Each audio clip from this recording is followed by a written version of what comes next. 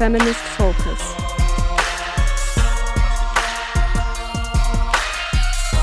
Hosted by Laura Alves.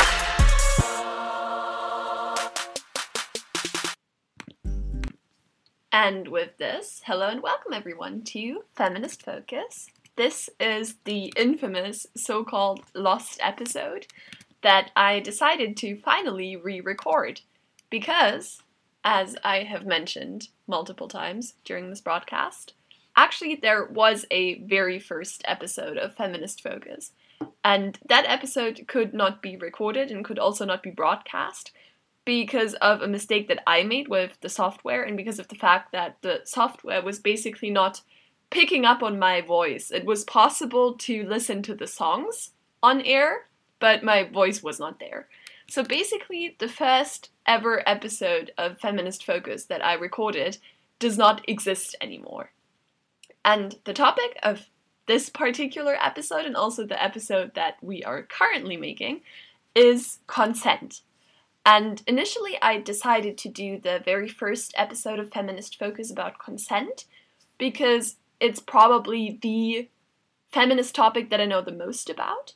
And in the beginning I thought, okay, it would be an interesting introduction into the entire topic because it covers a lot of issues that are actually relevant to both genders, all genders, and also it's kind of something that is very close to the everyday reality that a lot of us experience. So it's probably something that kind of makes feminism easier to grasp, so to say. But all of this didn't happen, and that's why this week we're finally catching up on things and we're finally going to be discussing consent. So first of all, maybe because I initially mentioned that for me consent is actually one of the topics that I'm most familiar with within the realm of feminism. So how did I first come in contact with consent, and why is this something that I hear so much about, and why is this also something that I decided to inform myself about quite a lot? So basically the first time, or one of the first times that I was ever confronted with the concept of consent was in the context of a class discussion that I had in my very first semester in undergrad. We were discussing about a law that had recently been introduced in Germany, and that law is colloquially referred to as the no means no law, which basically means that whenever someone has said no to any sort of sexual encounter, and the other person has not respected that no, this would constitute a form of sexual assault. And before that, the rule had actually been that the person that commits the assault would have to violently force the other person, and that had now been strengthened. The rule had been tightened. And I very much welcomed this, as did many other people, but it was a controversial discussion to the extent that many people, especially lawyers, they emphasized that this kind of goes against the provision that you have to presume innocence. Like, that this goes against the presumption of innocence. Because basically you would assume that someone had said no, and it was incredibly difficult to prove actually whether someone had said no. So this was the discussion that we were having. It was actually a discussion in law class, so it somewhat makes sense that we addressed this, and that we looked at this from both sides. But basically, our professor was trying to portray the situation as such that the no means no law is a major mistake, and that it should not have been passed. And me and one other student, it was a class of 50 people, me and one other student, we were the only people who actually, critically engaged with this and tried to counter some of the points that he had made. Everybody else was very silent about it. And I'm not necessarily saying that they were silent about it because they agreed, even though probably for a substantial share of the group this was actually the case. But I do suppose that quite a lot of them were silent because they were not really well equipped to participate in that kind of a discussion, because consent is just simply a concept that in many parts of the world, and even in a part of the world as developed as Germany, where I did my undergrad, is unfamiliar to people. And I hope that to a certain extent, today's broadcast might change something about this. And in case it does, I think this is a very important first step towards making people aware of consent, and also towards making people aware of how to treat other people in a respectful manner, and in a manner that actually makes sexual encounters enjoyable for everyone involved. So, coming back to what consent actually means, I would say that there are a couple of misconceptions about consent that I would like to clarify before we get into what consent actually is and what are kind of the constituent parts of consent. So, in terms of common misconceptions about consent, I think it's really, really important to emphasize that consent education is not supposed to be reactive. This is not about, something has happened, maybe there have been allegations of sexual harassment or sexual violence, or someone has even been convicted of these things, and then, we suddenly decide that it's probably necessary and important to educate people about these issues. Definitely, if this is a conclusion that is drawn from allegations of harassment or assault, this is a smart conclusion, and this is something that should be done. But more importantly, consent education is something that should be preemptive. We should educate people about consent before anything happens. And it's not, it's not primarily a form of response or a form of, pretending that we're making an effort, and in a form of pretending that we're changing structures that make sexual assault and sexual harassment possible in the first place. So that's the first thing that I would like to emphasize. And then secondly, it's also important that consent is not exclusively about physical violence. Even though this was kind of the example that I used in the beginning, it is important to emphasize that we are not only talking about assault. We're talking about something that is arguably less severe, but at the same time can still strongly hurt and traumatize people. Namely, just the transgression of boundaries that people have set for themselves, and the fact that many people do not understand that at a certain point they're actually crossing a boundary of another person, and thereby causing hurt and trauma to that person. For example, kissing someone without their consent would not constitute any form of sexual assault, at least not in the German legal system. Maybe this is different in other countries, I wouldn't know. But it's still something that is highly unpleasant, both within the particular social situation, but also, and most importantly, for the person that is being kissed without them wanting to be kissed. To say and to explain that with consent, we set the bar a little higher. This is not just about preventing people from experiencing severe physical violence, but we do actually believe that there is more to consent, and that it's also important to take cases into account that go beyond such a narrow conception of what consent entails.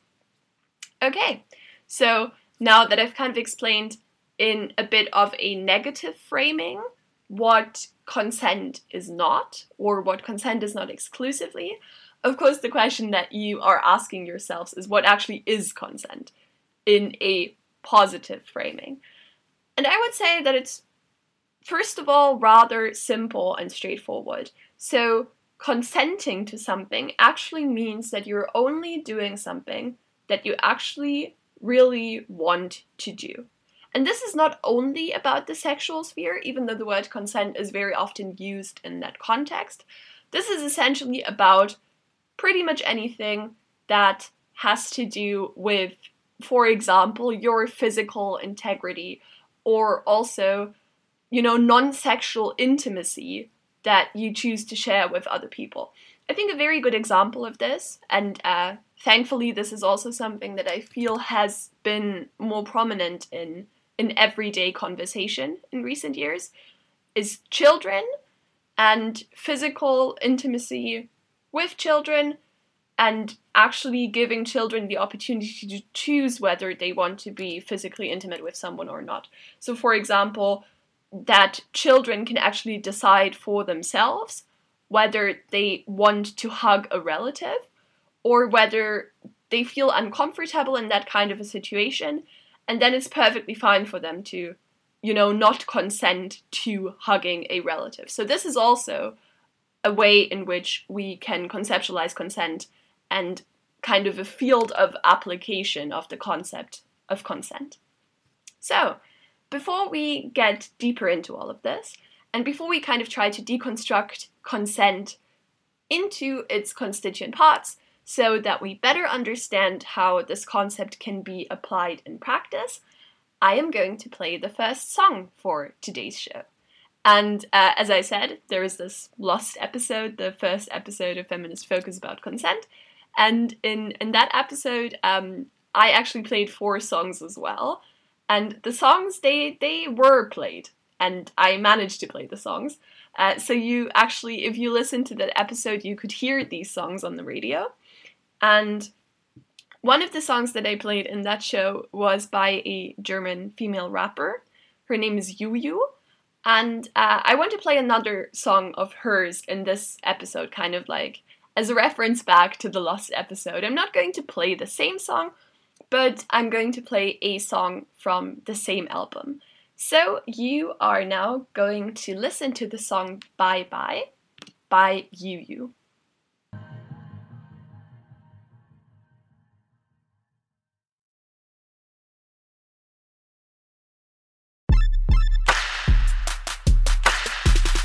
Feminist Focus.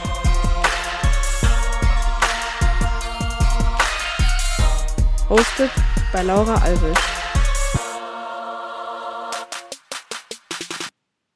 And with that, welcome back to Feminist Focus. You just listened to the song Bye Bye by Juju, and we are now moving on to kind of deconstructing consent into its constituent parts and trying to make consent more understandable in the sense that the concept that is kind of at this point very theoretical and very much, up in the air becomes more applicable in practice. And in order to do that, there is a model that I have found very useful with an abbreviation that is easy to remember, namely FRIES. So FRIES, and each of these, letters basically stands for a sub-concept within the concept of consent, and that is what we're going to go through a little bit now. So first of all, the letter F in FRIES stands for freely given, which basically means that consent is not consent when someone is coerced into consenting. And this does not necessarily, as I was saying in the beginning, it does not necessarily entail physical violence. There may be other ways in which someone can be coerced into sexual activities. For example, and very importantly to mention as well, just wearing someone down is also a form of coercion. Asking someone so often that at some point they're basically just like, yeah, whatever, let's get this over with and leave me alone. This is not consent either. So you can already see that the concept of consent is quite nuanced and that it's important to take quite a lot of different situations and scenarios into account when assessing consent. And this also becomes more apparent if we look at the second letter that comprises the word FRIES, and that letter is R. And in the context of consent, R stands for reversible, which basically means that if I have consented to something, I can always revoke that decision. And at any point during the sexual act, for example, I can decide that I no longer want this, and I can retract my consent. And this is quite important and also quite interesting in the context of, people that are against consent, always trying to to frame consent as though it was a contract and as though it takes spontaneity out of sexual situations. And maybe we're going to get into this a bit later in the discussion, why this framing is problematic in and of itself. But it's not only problematic, it's also quite inaccurate. Because in a contract, you cannot basically just say, okay, I'm not abiding by this contract anymore. You're bound to the contract. And this is very different in cases of social interaction and in cases of consent. You're not bound by the consent that you have given at any specific point in time. You can always change your mind. That's really, really important to emphasize. And then thirdly, the letter I in the word fries. It stands for what is probably the most important component of consent, and also something that is very often used in conjunction with consent as kind of a specific term. And the I in consent stands for informed. So maybe you have at some point heard that people do not only speak of consent, but that they actually speak of informed consent. And what this means is quite simply that a person that is supposed to make a choice, that is supposed to choose whether they want to consent to something or not, that this person actually needs to have all the available information in order to make that decision. So if some sort of information is being kept from the person who is making the decision, they cannot really and properly consent, because that information would have been vital for them to be able to make up their mind about what is happening to them. So for example, if someone decides that they consent to a sexual encounter, and at the point at which they consent to this, they believe that there will actually be contraception, so that, for example, a condom is provided, then that is perfectly fine, and then that person has consented to this and can engage in the sexual act. But, given that the situation changes, or given that, for example, the other person didn't tell that person that in fact there is no contraception and that they do not intend on using a condom, then it's perfectly fine if the other person says, hey, okay, this is an information that I did not have when I made my decision, and now when I take into account this new bit of information, I actually no longer consent to us having sex. So I do not want to do this. This is what is meant by informed and by informed consent in general. So next to lastly, within the abbreviation of FRIES, we find the adjective enthusiastic. And that is actually something that is really interesting in conjunction with the initial example that I had. The example about my professor and the discussion that we were having in class about the no means no legislation. Actually, in Sweden, I believe it is, in Sweden there is a different kind of legislation in place. And that legislation is not called no is no legislation, but it's called only yes means yes legislation. And that is actually where the concept of enthusiastic consent is really taken into account. Because it basically means that a person is only giving consent to something when they emphatically say, yes, I want to do this. And for example, just letting something happen to you is not consent. And this is very important, and now maybe I should advance a little trigger warning here, because it's getting a bit specific in terms of sexual assault and sexual violence. So I'm putting a trigger warning right here. For example, people in situations where they are being violently attacked, very often they tend to just freeze. So they basically, you have either this fight or flight response, or you have this response that when you're not able to fight, when you're not able to flee, you basically pretend like you're dead. Like, it's a very animalistic instinct, and it's really normal that people do this. So very often, people in that kind of a situation, they're not in a mental state in which they can say, no, leave me alone, I do not want to do this. So actually having a kind of legislation that says that only yes means yes, is very sensible and is very much in line with the idea of consent and with the concept behind consent. And lastly, as I was saying, we have this abbreviation FRIES, and the last letter of the abbreviation FRIES is an S. This S stands for specific. And specific means that, you are consenting to a particular kind of act. You're not consenting to a person as a whole or to a situation as a whole. That's not how it works. Basically, for example, one can say as an example that if you are consenting to kissing someone, it doesn't necessarily mean that you're consenting to having sex with that person, because that is something that is very different.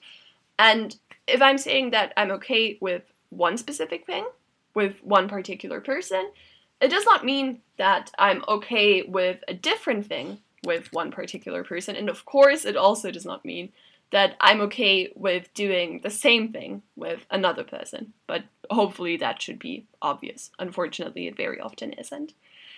So, now that I've elaborated on this quite a lot, which I thought was necessary, because consent, it's always framed as something that is so incredibly complicated. But I feel that if you look at these different components of the FRIES model, you can see that a lot of this is very straightforward and should be self-evident. But, unfortunately, it very often isn't.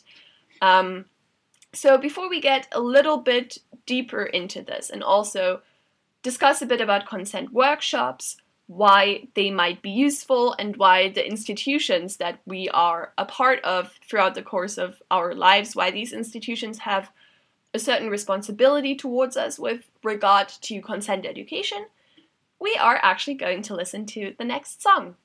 And the next song is also by an artist that was featured in the initial Lost Consent episode. And this artist is Lorde. You probably all know her, even though it has actually, unfortunately, been a while since she last released music.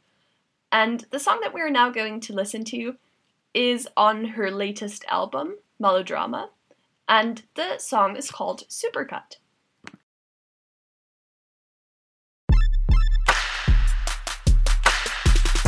Feminist Focus.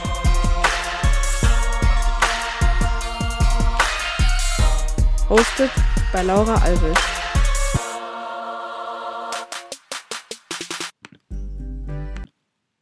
And with this, welcome back to Feminist Focus. You just listened to the song Supercut by Lorde. And we were just basically discussing the concept of consent, and we were trying to get deeper into what consent actually means in practice. And I hope that I have been somewhat able to achieve that in the first half of this broadcast. And now what we're going to talk about a little bit more is an aspect of consent that for me personally is quite interesting and that I have also engaged with quite extensively in the recent past, namely consent education. So as I was saying in the beginning, I think that quite a lot of people of all ages really, not necessarily just young people, also older people, teenagers, young adults, everyone basically, that quite a lot of people do not understand the concept of consent properly and maybe have not even come in contact with the concept yet. And one of the reasons why people very often have not come in contact with this concept is sex education in schools. And I could go on a whole rant about how horrible I think sex education in schools is. Maybe it has changed to a certain extent in recent years, and I actually think it has, because the other day I was listening to a podcast where they actually mentioned that in some schools in Berlin, children are being educated about consent. But then again, it's Berlin, it's the capital city. It's probably quite similar in London, but in more rural parts of these two countries and also in other countries, consent is not really an issue in high school education. So basically what we learned, I graduated from high school, I think, 6 years ago. Yeah, 6 years ago. So what we learned back then was basically a lot about fertility and reproduction and how reproductive organs work, how children are being created and like how the fetus grows in the womb and whatever, all of these kinds of very biological aspects of sex education, which of course is interesting and important, but this is not where sex education should stop, because in practice, probably the biological aspect of sex education plays a rather minor role in most people's lives. And the more important part, by far, is the part that is about, socio-cultural aspects of sexuality and how people behave towards each other and how they can treat each other respectfully and properly.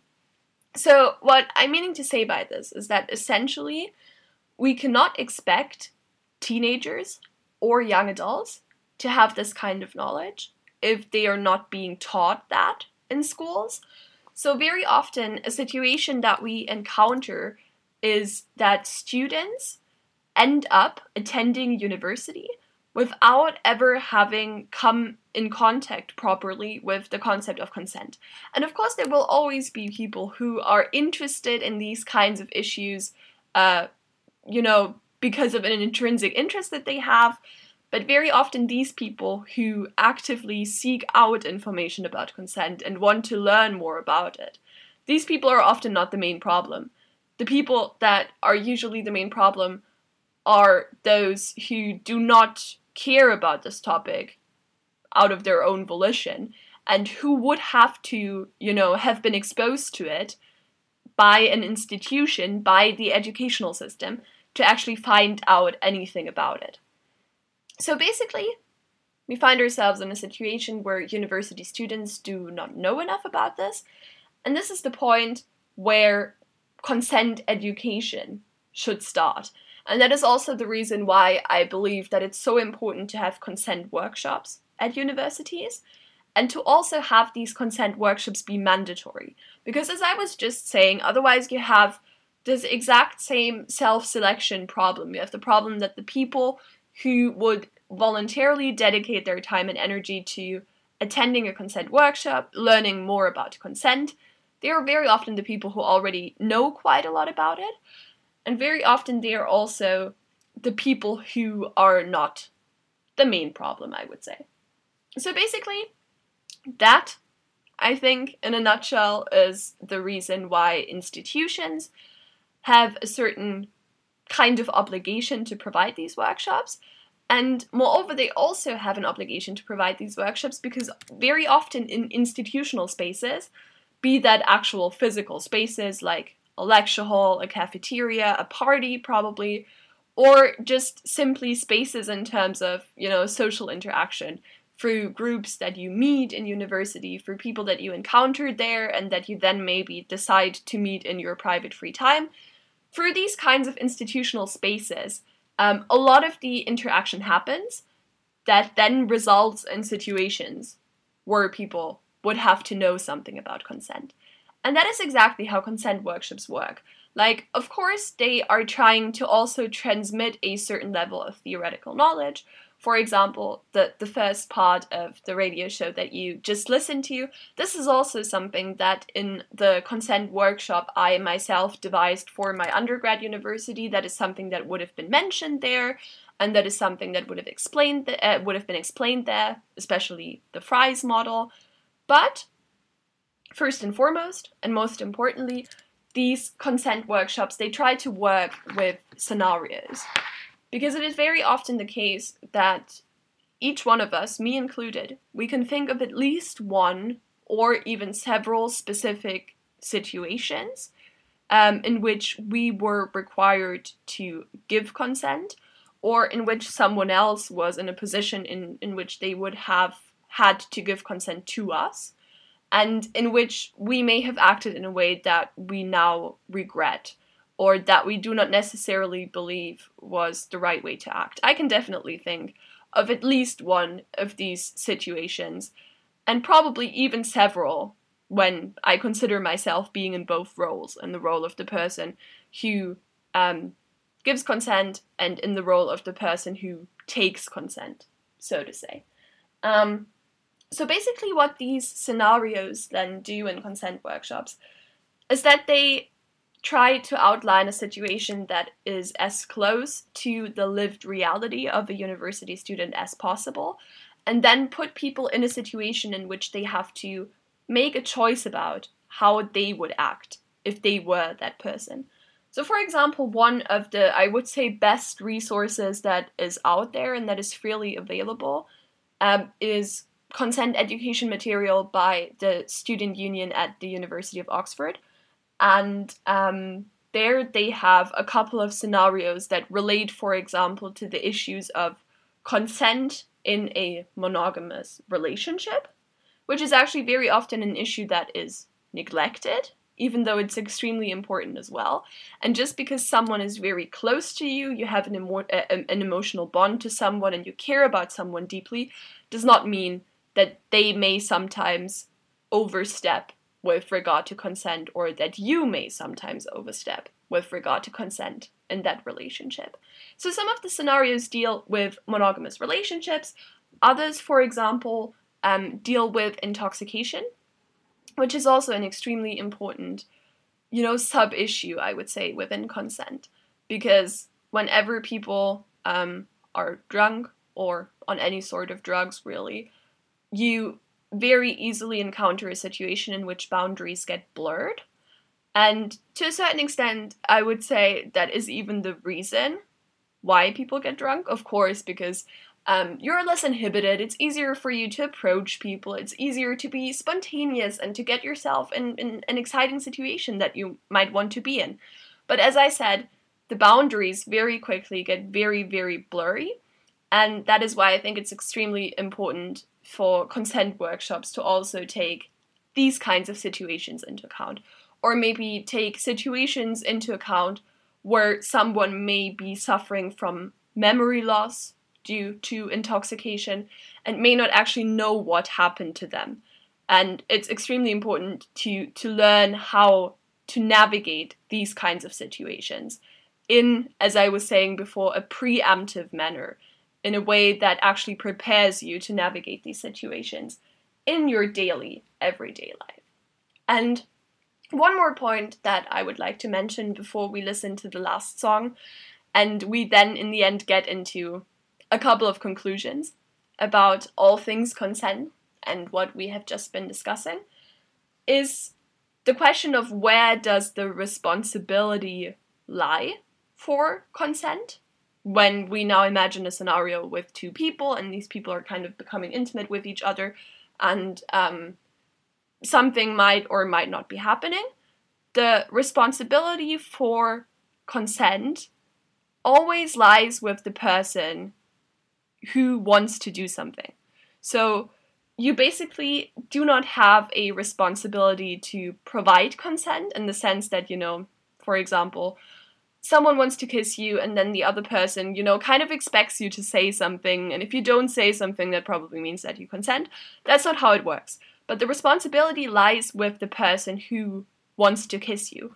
That person is in the position to, make sure that you are actually comfortable in the situation, and that person is also in a position to ask you if you are okay with this. Because in that particular situation, they are actually the one who wants something. And I think it's extremely important to make people aware of this, because that also prevents, I would say, to a certain extent, victim blaming.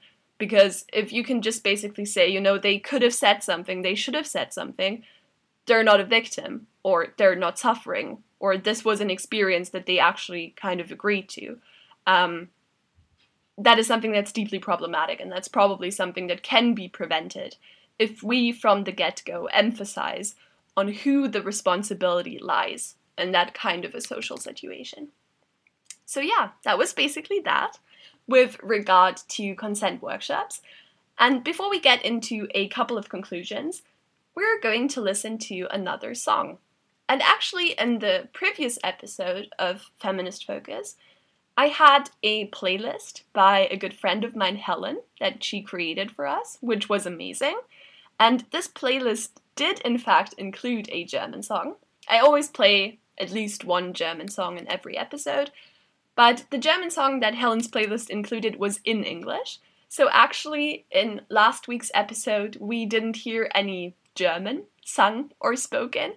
And that's why, basically, at this point, we are compensating for this by playing 2 German songs.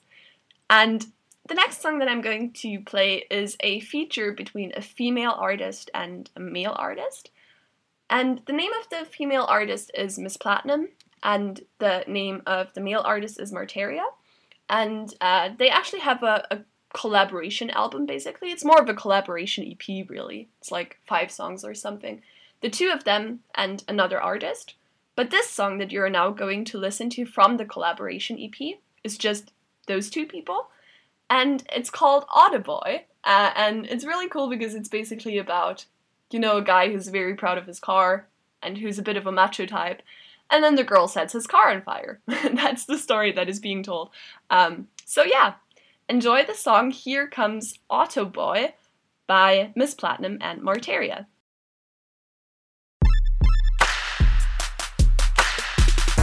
Feminist Focus.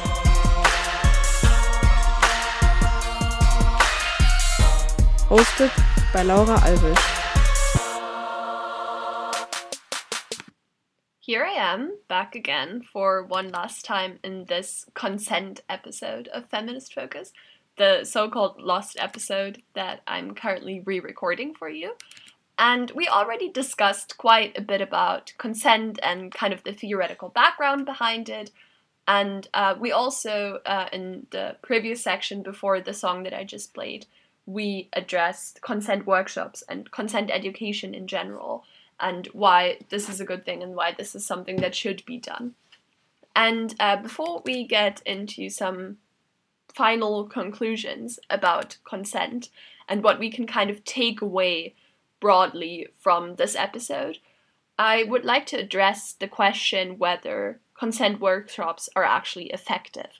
And with regard to that, it's basically an appeal to research, because there is not that much research about the effectiveness of consent workshops out there.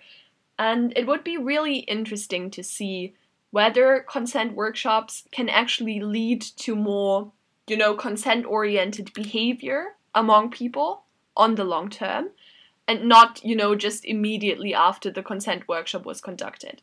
That is something that requires a bit more research, and if anyone is listening to this who is actually active in that field, that would be a very interesting case to research.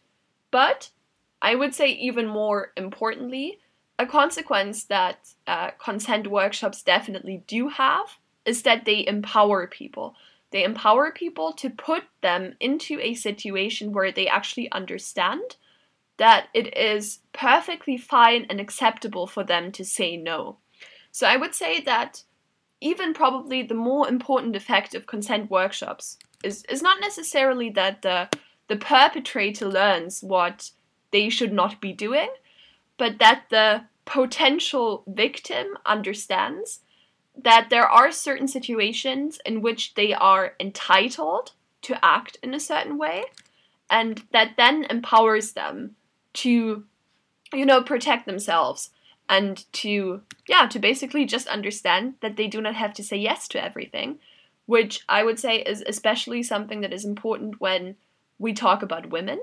So far, this has all been a bit gender neutral, which I think makes sense in the context of consent, but it has to be emphasized that very often, it's a man that is transgressing these boundaries, and that very often it's a woman who finds herself in a situation where she does not really know whether she's allowed or entitled to say no to something.